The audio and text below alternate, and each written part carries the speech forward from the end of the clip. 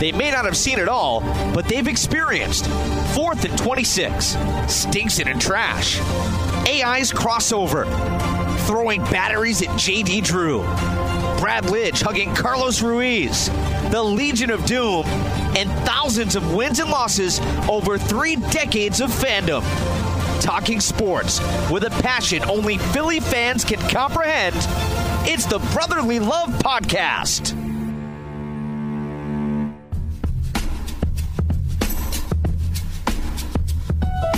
Here are your hosts, Joe O'Donnell and John Mita. What's up, SoundCloud.com? What's up? Brotherly Love Podcast in full effect. Joe O'Donnell, John Mita. Johnny, what's up, brother?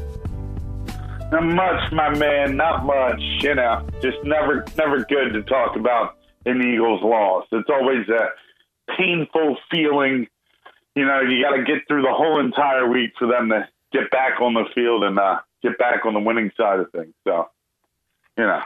Yeah, I absolutely hate Mondays after a loss. I forgot what it felt like for 3 weeks. It was great. Actually, you go back to week 17 of last year, and it's been a while since you had dealt with a Birds loss. I wake up Monday morning and I instantly react to the game. Do you get that? Does that ever happen to you? You like wake up Monday morning and the first thing, like my eyes open and I literally think, oh, the Eagles lost yesterday. God damn it. You're 100% correct. I mean, it's disgusting feeling. You just start reliving.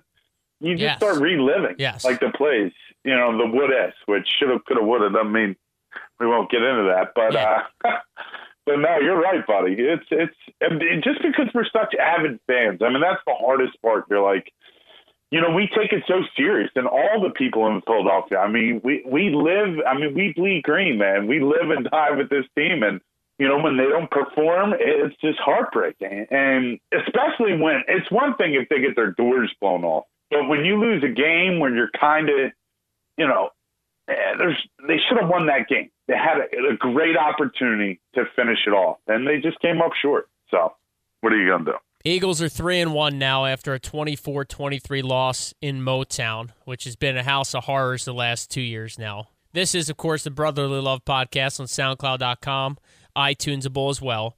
And, you know, I guess so much for my 9-0 prediction, Johnny Mita. It was a bold one, Joe, a bold one. But and I came up empty. What are you going to do? All right, so the Eagles lose by a point, a game that they were getting their butts handed to them in the first half. They came out in the second half and dominated the football game, put themselves in a spot to win it. Then they didn't get it done. So to me, it was penalties. It was missed opportunities. It was more penalties and more missed opportunities. But you were texting me during the game, and you said the flat start I expected. I'm paraphrasing, but that was what you were thinking. How come coming off a bye, you thought the Eagles were going to come out slow in Detroit? Yeah, coming off a bye, you haven't played.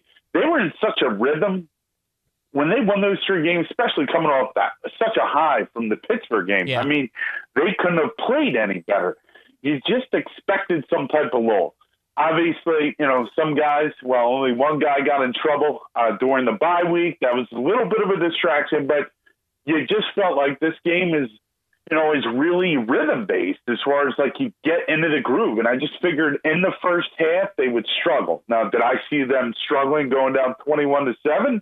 No.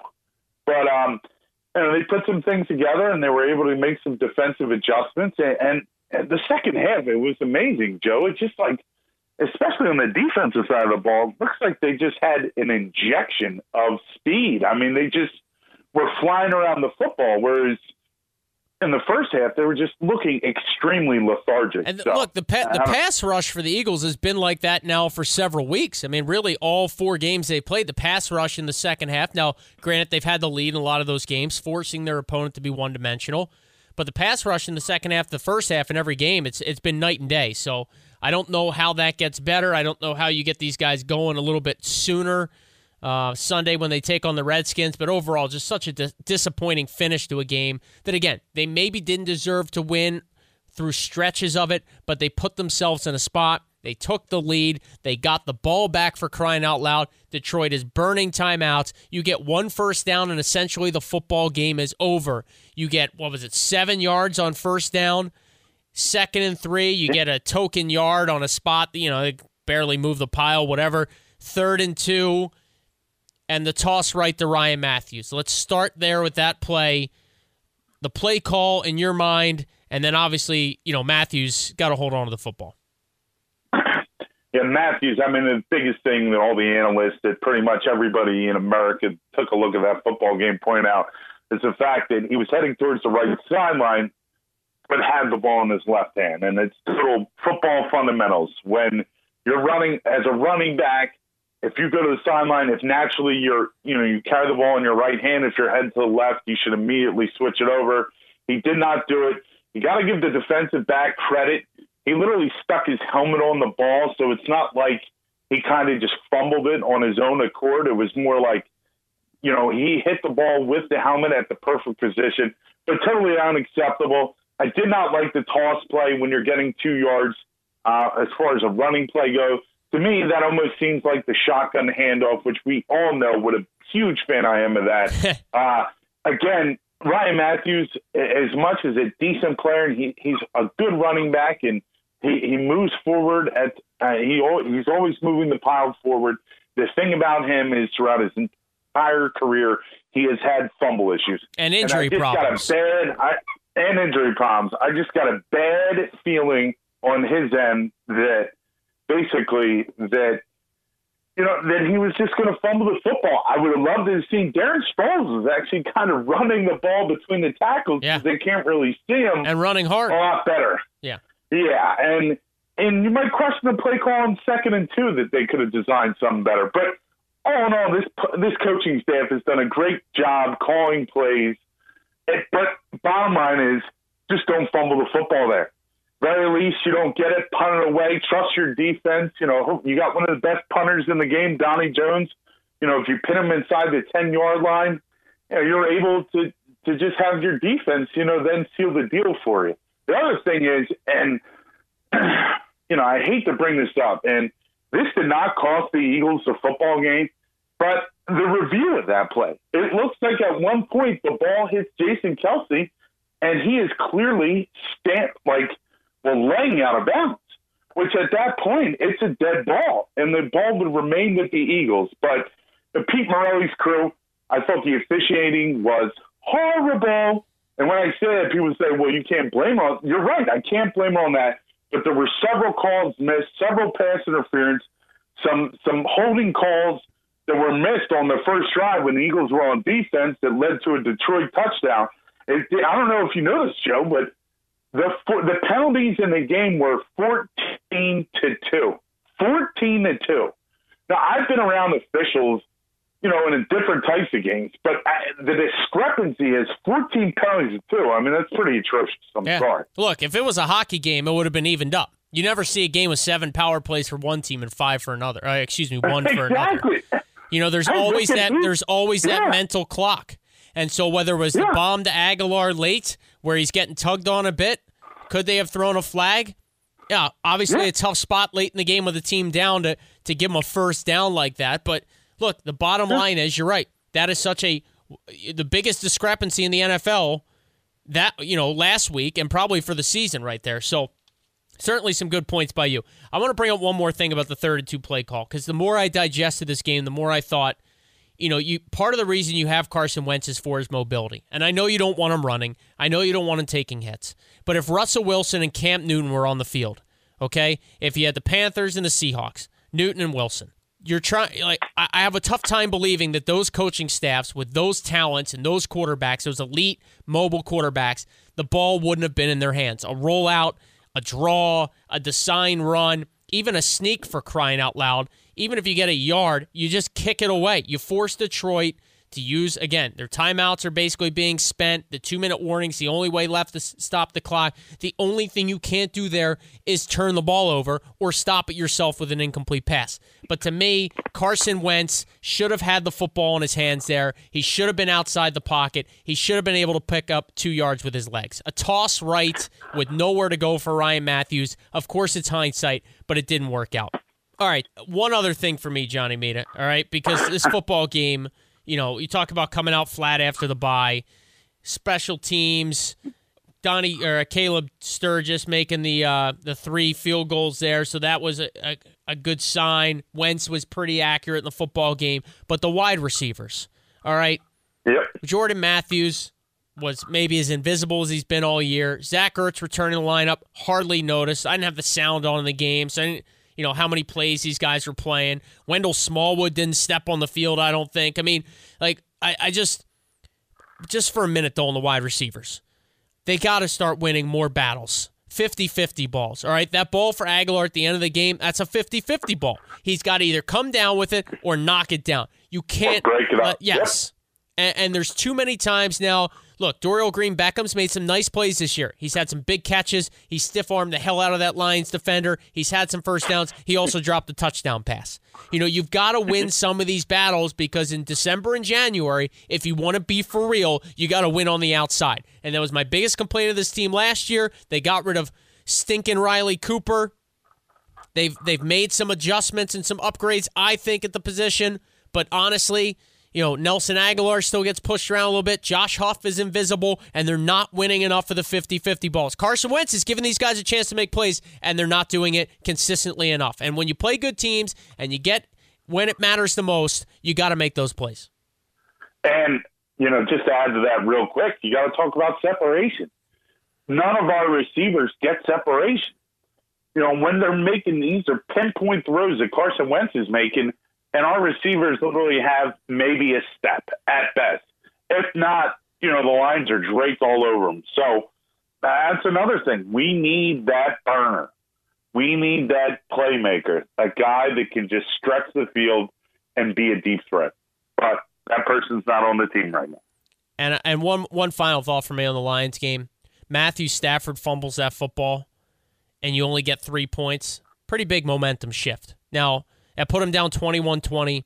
Eventually, they took the lead 23-21, and eventually lose 24-23. But if you get 7 there and take the lead, I think that football game's over. Yep, great point. All right, Redskins up next on the road in the nation's capital. The Redskins have won 3 in a row. They're 3-2. First division game for the Eagles. Everybody else in the NFC East has played 2 division opponents. The Eagles have not yet played a division team. The Redskins have owned the Eagles recently in big games. You got to think that some of those Eagles players, returning players, owe these guys. They want to owe these guys and pay them back. Jordan Reed, questionable, had concussion symptoms this week in practice. He had 5 concussions in his career in college at Florida. He hasn't had the best season yet. If he doesn't play, huge matchup advantage for the Eagles. But overall, Washington playing better football, still giving up a ton of points. On average, 122 over 5 games. I think the Eagles got to win the turnover battle, establish a running game, control the clock, that time of possession game, and force the Redskins to become one-dimensional. You can do that. I think they have a chance to get back on track. This is a huge game for the Philadelphia Eagles. Maybe bigger than for the Washington Redskins. I know the Skins, you know, they don't want to be 3-3, but if the Eagles lose in Washington, then they go home to play the 5-0 Minnesota Vikings coming off a bye. And I know it's Sam Bradford coming back, and I know the fans will be jacked up, but that is one hell of a defense. This is a huge game for the Philadelphia Eagles. They have to show they can respond. They have to make some adjustments and come out and play with some passion. They have to dominate in the first half of this football game. And I'll leave you with one stat, Johnny Mita, before I turn it over to you. Teams that start 4-1 since 1990, okay? Since 1990, you start 4-1, 76% of the time you make the playoffs. 105 of the 138 teams that start 4-1 since 1990 make the postseason. Start 4-1, Philadelphia Eagles. Jeez, that's a great stat that you pulled out of nowhere, Joe. I love it. You made some really valid points. You talked about Jordan Reed, concussion, killed the Eagles last year, had like 130 yards and 2 touchdowns. Don't think he's going to go. His career might be in jeopardy. That's a big plus for the Eagles, considering the linebackers right now have been a little lax in coverage via a.k.a. Michael Kendricks. Yeah, your boy. Oh, God. He's just been horrendous this year. I don't know what's going on. He complains about not being in the rotation. But when you're on the football field, my man, you got to start making some plays. Hey, hang on, real quick on the rotation. Because there was talk after the game, Jim Schwartz saying, the plan was to rotate these guys, keep them fresh. You just came off a bye week, Jim Schwartz. I'm not buying this rotation, keep guys fresh. Nigel Bradham didn't play in the first half because you thought he was a bonehead. Had a bonehead. You called him a dumbass in a press conference because of the gun incident. So let's just call a spade a spade. It was a boneheaded maneuver by Nigel Bradham, and his punishment was to basically sit out the first half. That's fine.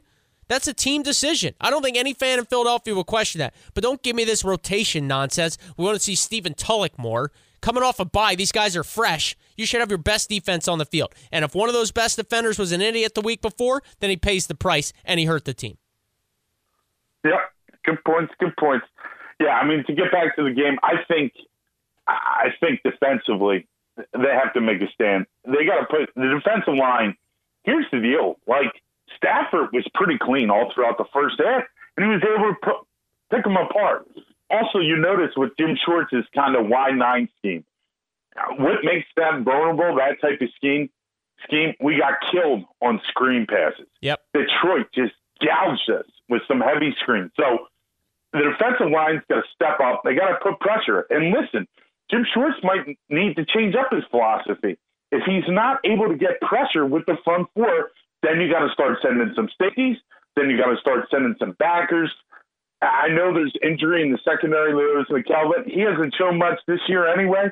Let Jalen Mills, the rookie, play. So, but I think it's crucial that we see more of a rotation of the running backs. I mean, look at how effective Kenyon Barner, Wendell Smallwood. When Ryan Matthews got dinged up, it seemed like when we got other running backs the opportunity in there, and that's going to be huge. The other big question that you didn't address is, what is the chemistry going to be like on the Philadelphia Eagles offensive line, knowing now that Lane Johnson has been suspended for 10 games for his PED? Yeah, great point. Now, they're going to start right tackle. I'm not even going to give you his whole entire name. We're going to call him Big V, just like all the media has. But the question is, everybody thought they might move Alan Barber, the left guard, out to right tackle and maybe put Stefan Wisniewski and at the guard position. They feel like that would weaken two positions. Let's see what this rookie has. He was a fifth-round pick out of TCU. They said they feel very comfortable with him due to the fact that he was going up against the Eagles starters, the scout team, during practices all throughout the first 3 weeks of the season. That's going to be an interesting matchup. He's got to go against Ryan Kerrigan. Ryan Kerrigan is one of the best outside pass rushers in all of football. So that's going to be a huge test. The play calling's got to be, but the defense needs to bring it early because, in my opinion, they let the offense down, whereas the offense is kind of, held up their end of the bargain. The defense has got to come up big in the turnover battle and, just punish them. Just remember, the Washington Redskins embarrassed you in primetime last year. If that's not enough to get you up for this football game, and like you pointed to it, Joe, look at the road ahead. They get the Vikings. They're going to have Green Bay coming. They're going to have Atlanta, who's playing lights out. They still have to go on the road to Seattle. They have to play at Baltimore and Cincinnati. And that's not – we didn't even bring up the division opponents, playing Dallas twice, playing the Giants twice. I mean, their schedule right now, Las Vegas has it ranked number one moving forward as the hardest schedule. They're giving the Eagles only a 45% chance to make the playoffs this year. So this is a crucial game for the Birds.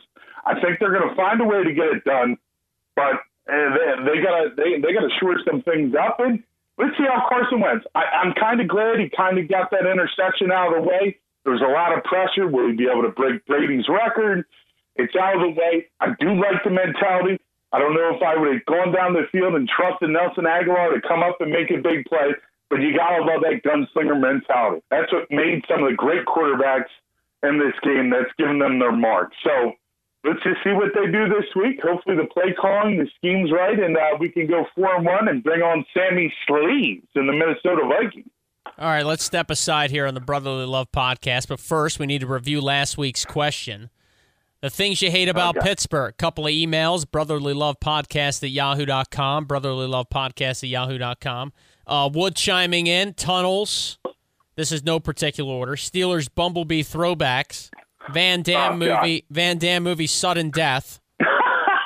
And last but not least, Darius Kasparaitis. Also, hearing from Joe O'Donnell Sr., if you will. My pop's checking in. Said it's tough to trash a city with so many titles and cups in the trophy cabinet, but it's sure sweet to send them back up the turnpike after whipping like that last game. So chime in, brotherlylovepodcast@yahoo.com, brotherlylovepodcast@yahoo.com. Follow us on Twitter @BeLovePodcast. Don't forget to subscribe on iTunes as well. This week's question, my friends, over-under for the Eagles' win total is 9. What are you taking and why? All right? Over-under? No. For the hey. This is for the peeps. This is for the peeps, brother. We got plenty to talk about, you and I. Over-under on the Birds, 9 win total. Email us. Let us know what you think. We'll try and roll some out for the next episode. All right, with that, we'll take a time out. Brotherly Love Podcast. When we come back, talking some puck, little hockey, NHL kicking off tonight. We got our rant and a little twist to our On the Fly segment. That and more after this.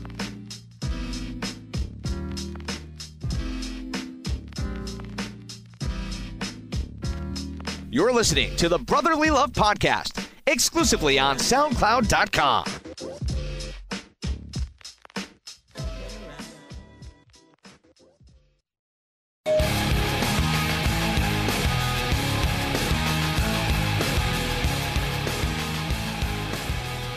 We are back on the Brotherly Love Podcast on SoundCloud.com and iTunes. Follow us on Twitter @BeLovePodcast. Joe O'Donnell, John Mita here with you. Talk Birds in the first segment. Time to switch gears and hit the ice. The National Hockey League is back with a vengeance tonight. Handful of games on the docket. The Flyers kick off their season. Not tonight, but, well, before you know it, my friend, the Orange and Black back at it. Second year under Dave Haxtell. Let's talk Flyers expectations here for a minute, Johnny Mita. Where do you stand on the Fly guys after, in the eyes of many, probably a surprising playoff appearance last year? Kind of had them in that final spot for a playoff opportunity a season ago. It sort of came to fruition. They lost to the Caps in round 1. But I'm expecting growth in year 2 under Haxtell. You? Absolutely. I mean, I would say that I think towards the end of the season, you can see that the whole team is kind of buying into what, Coach Haxtell was bringing to the table. And due to the fact that they're bringing up a couple young rookies, it was announced that Travis Konecny and Ian Provorov are going to make the opening day roster. I think that's another great infusion of some youth and talent that this hockey team desperately needs, especially on the defensive end. For years, obviously, we saw what Gostisbehere brought to the table last year was amazing.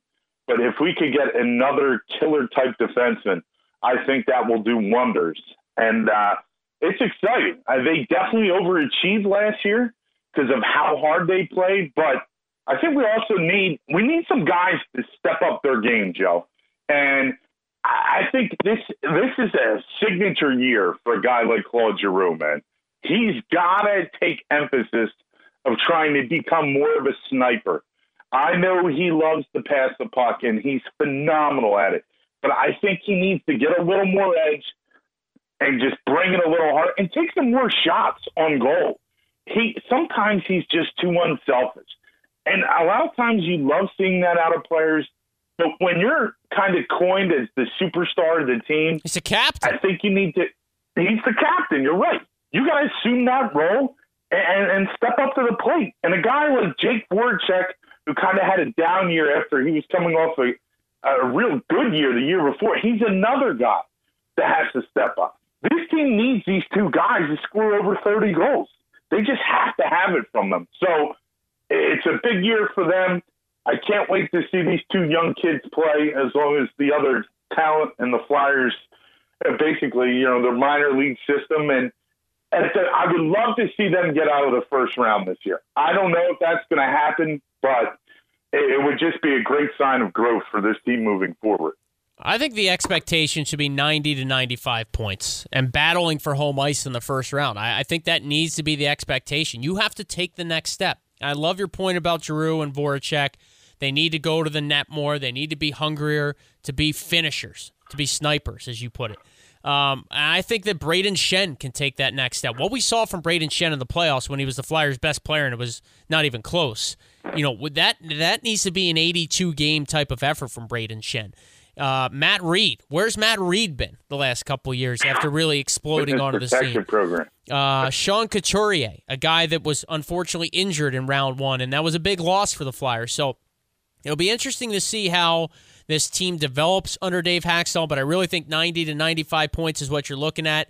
Hopefully, an opportunity to not be a wild card team, maybe have home ice in the first round. I think goaltending is going to be a strength of this hockey team. When you look at Mason, obviously, and then the year that Neuwirth had, especially the playoff performance, if they can get anything similar from Michael Neuwirth like they did last year, I think this team's going to be really strong between the pipes. You mentioned the youth, Gostisbehere, Provorov, the young defenseman. They have a ton of talent coming through the system. It's going to be growing together as a group, the chemistry as a group, and they've got a fiery, up-and-coming head coach. So I think this is a team that's certainly maybe not going to be talked about with some of the powerhouses, the Pittsburghs and the Washingtons, et cetera, in the Eastern Conference, but I don't see any reason why they can't compete with them. And here's the other thing, and this, I don't know how much is going to be being talked about, but Flyers open Friday night at Staples Center against the Kings. Then they play Saturday in Phoenix. Then Tuesday in Chicago. That's a good 5-6 day road trip for this group early in the year. Coaches love to be on the road early in seasons because you get guys away from their homes and their families. You get them together on the road for meals and hotels and the bus rides to the rink, and that is absolutely huge for building early season chemistry. Trust me, it will. They may not have a lot of success against some tough opponents. You're looking at recent Stanley Cup champions at the Kings, at the Blackhawks, the Coyotes, back-to-back there to start the season, L.A., Phoenix. But trust me, getting on the road early will benefit this team long-term as they look to come together after a long training camp, and they're looking to, stop playing against each other, stop playing these preseason games with a revolving roster, get their core group together on the road for a few days, and get after it. So really excited about the Flyers season, the NHL season kicking off. I'll have more on that in my rant coming up in just a couple of minutes. Johnny Mita, chance now to have our On the Fly segment with a little twist. On the fly, you don't know the question I'm asking you and vice versa, but this one's going to be a little different. It's kind of like a pick one or a pick two. All right, so I got a question for you, and it's an A or B. You ready? Give it to me. All right. Who are you taking right now to be your quarterback? Carson Wentz or Dak Prescott? Carson Wentz. And you could say that I'm an absolute homer, but this guy, just the way that he goes through, well, first of all, his work ethic is like any other. And I don't think the spotlight's too big for him. He seems like a grounded, humble kid that just wants to get better. He's very coachable. But I just see more potential in Carson Wentz, and I just think he has that. He's a combination of everything. Has Dak played unbelievable this year? Absolutely. Is he a guy that I wanted the Eagles to look at in the draft if they were unable to move up? Like they were able to move up and get Carson Wentz. But I thought if they were trying to get a quarterback in the third round, Dak was a guy that I would love the Eagles to take a look at just because I liked everything that he brought to the table at Mississippi State. But for me, Carson Wentz, because some of the throws that this guy makes, Joe, he's fearless. I'm taking Carson Wentz, man. All right. I'm ready for yours. All right. Okay. If you had to pick one or the other, what would you rather have? The offensive line of the Dallas Cowboys or the offense of the Pittsburgh Steelers? Well, interesting how we both brought the Cowboys into this, unbeknownst to one another. Look, normally I would say a big play offense is great for now, and in December and January it doesn't work. But as I stated last podcast, I think when you add D'Angelo Williams, Le'Veon Bell, and the intangibles and the moxie of a hate-the-face Big Ben Roethlisberger, I think that offense is just, I don't want to say unstoppable. The Eagles beat them 34-3. But, look, they're a team that offensively can beat you so many ways, can hit you so many ways. Yes, they seem to live for the big play. Sammy Coates has, 5 or 6 grabs for more than 50 yards. Antonio Brown, best wide receiver in football, not named Julio Jones. I mean, they can do it so many different ways. Cowboys offensive line, yeah, whatever. I'm going Steelers offense, hands down. Yeah, all because, right. look, I like it. What did the Cowboys do rushing the football last year? Right? No DeMarco Murray when they went with Darren McFadden and whoever the hell else they had, Joseph Randall, whatever their little three-headed monster was last year running the ball. They didn't light it up. So if their line's that great, you and I could run behind it. I'm not so sure that's the case. I'll take the Steelers offense. All right, good deal. All right, you want to rant first or me? Yeah, let me go first. All right, go ahead, brother. All right. We all know how crazy this presidential election has become. The cheap shots, the back and forth. It's a comedy ring. It's total embarrassment. Recently, Donald Trump got caught up on a tape where he made some disparaging comments about women and the treatment of women. And I'm not telling you right now that I thought what he said was good. Do I think it was right? No. But when NBA players come out on Twitter and come out and say that their locker rooms don't talk like that they've never spoken about women in a bad light or talking about how they can use their power to get with women, that's just ridiculous. So I think somebody needs to call these guys out on it, because you can go into any locker room or you go anywhere. And there's guys, you go to a club, oh, look at that girl. It goes on all the time. The Donald just got caught red-handed, okay, which is fine, but come on, NBA players. Let's not be hypocrites now. You can't tell me how many players in our league have been caught for sexual assault. Look at all athletes in general. How many times have they used their power to get out of things like this? A.K.A. Ben Roethlisberger. All right, Greg Hardy with the domestic abuse. So when I hear they talk about that it's just there's no such thing, like our locker rooms, we don't talk about women that way. Like, come on, fellas, give me a break. You guys are all males. I'm not saying it's right. It's bad to talk about women, and I wouldn't want them talking about it if I had a daughter. But at the same time, like you said before, Joseph, let's call a spade. And, you can take the Twitter and say that, but I got to be honest with you, I don't believe a word that any of you guys say when you're talking about locker room fodder. Now, I missed some of this. Very, very well said. Give me a player or two that was outspoken condemning Trump. Notable guys? Are we talking mid-market guys? Who are we talking? It's a little bit of both. It's LeBron. I mean, it was just Twitter blew up over it. It was just, I can't even tell you the names. I was just like, come on, fellas. I mean, you can't say they never wanted to get with some girl or this is what they did to some woman or some groupie. Like, I'm sorry. That stuff goes on all the time. Does it make it right? No. But to just kill a guy, which he deserved to be killed for what he did, I get it. But to just come out and say that, oh, man, we never talk like that.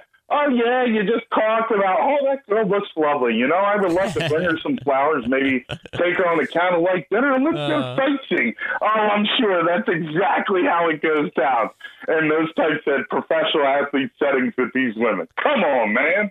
That's the ultimate come on, man. All right, man. Let me wrap things up here. Here's my rant. All right, National Hockey League kicked off tonight. So Austin Matthews did something tonight that no other player has ever done in the history of the National Hockey League. Not Wayne Gretzky or Mario Lemieux or Gordie Howe or Steve Yzerman or Yager or Messier. Not Rocket Richard or Brett Hull. Austin Matthews scored 4 goals tonight. Austin freaking Matthews scored 4 goals tonight in his NHL debut for the Maple Leafs on the road, no less, in Ottawa against the Senators. The expectations were high to begin with. Number 1 overall pick, hockey hotbed like Toronto. Now, look, Matthews isn't your normal rookie. He's not your normal number 1 overall pick. He played professionally last year overseas. All right, he's still young, still his first year in the NHL. He's not some 28-year-old rookie, but he had a little bit of pro experience. He played in the World Cup of Hockey, so he's coming in a bit more tested, a bit more battle-tested, a bit more seasoned, all right? But Auston Matthews tonight just absolutely raised the bar, which was already sky high. And then on top of that, he raised it a little more. I mean, are you kidding me? 4 goals in his NHL debut. The Leafs won 5-4 in overtime. I mean, this kid, Toronto's going to be rioting in the streets with excitement over this kid, all right?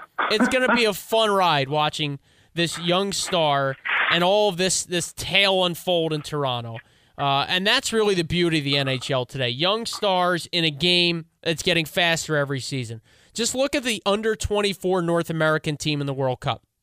The team everybody was talking about, the team everybody was pulling for. The game is in a great place right now. From Connor McDavid to Jack Eichel to Dylan Larkin and now Auston Matthews. That doesn't even factor in guys like Gostisbehere or any of the other stars around the league. The young goaltenders that come in and immediately steal the show.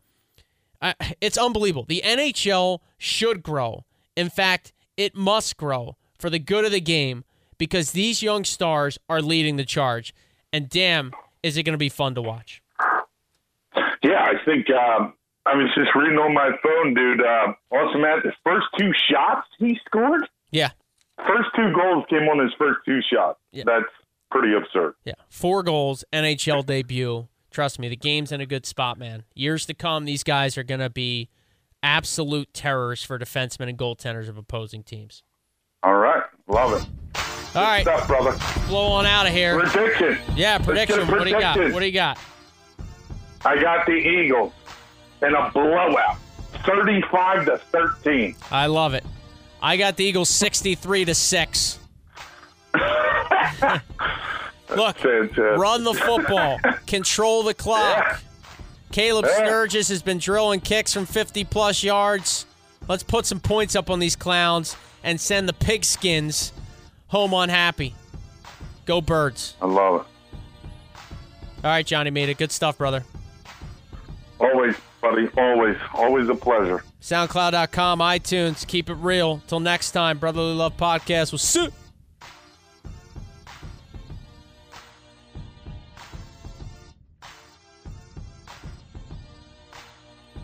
Thanks for listening to the Brotherly Love Podcast on SoundCloud.com.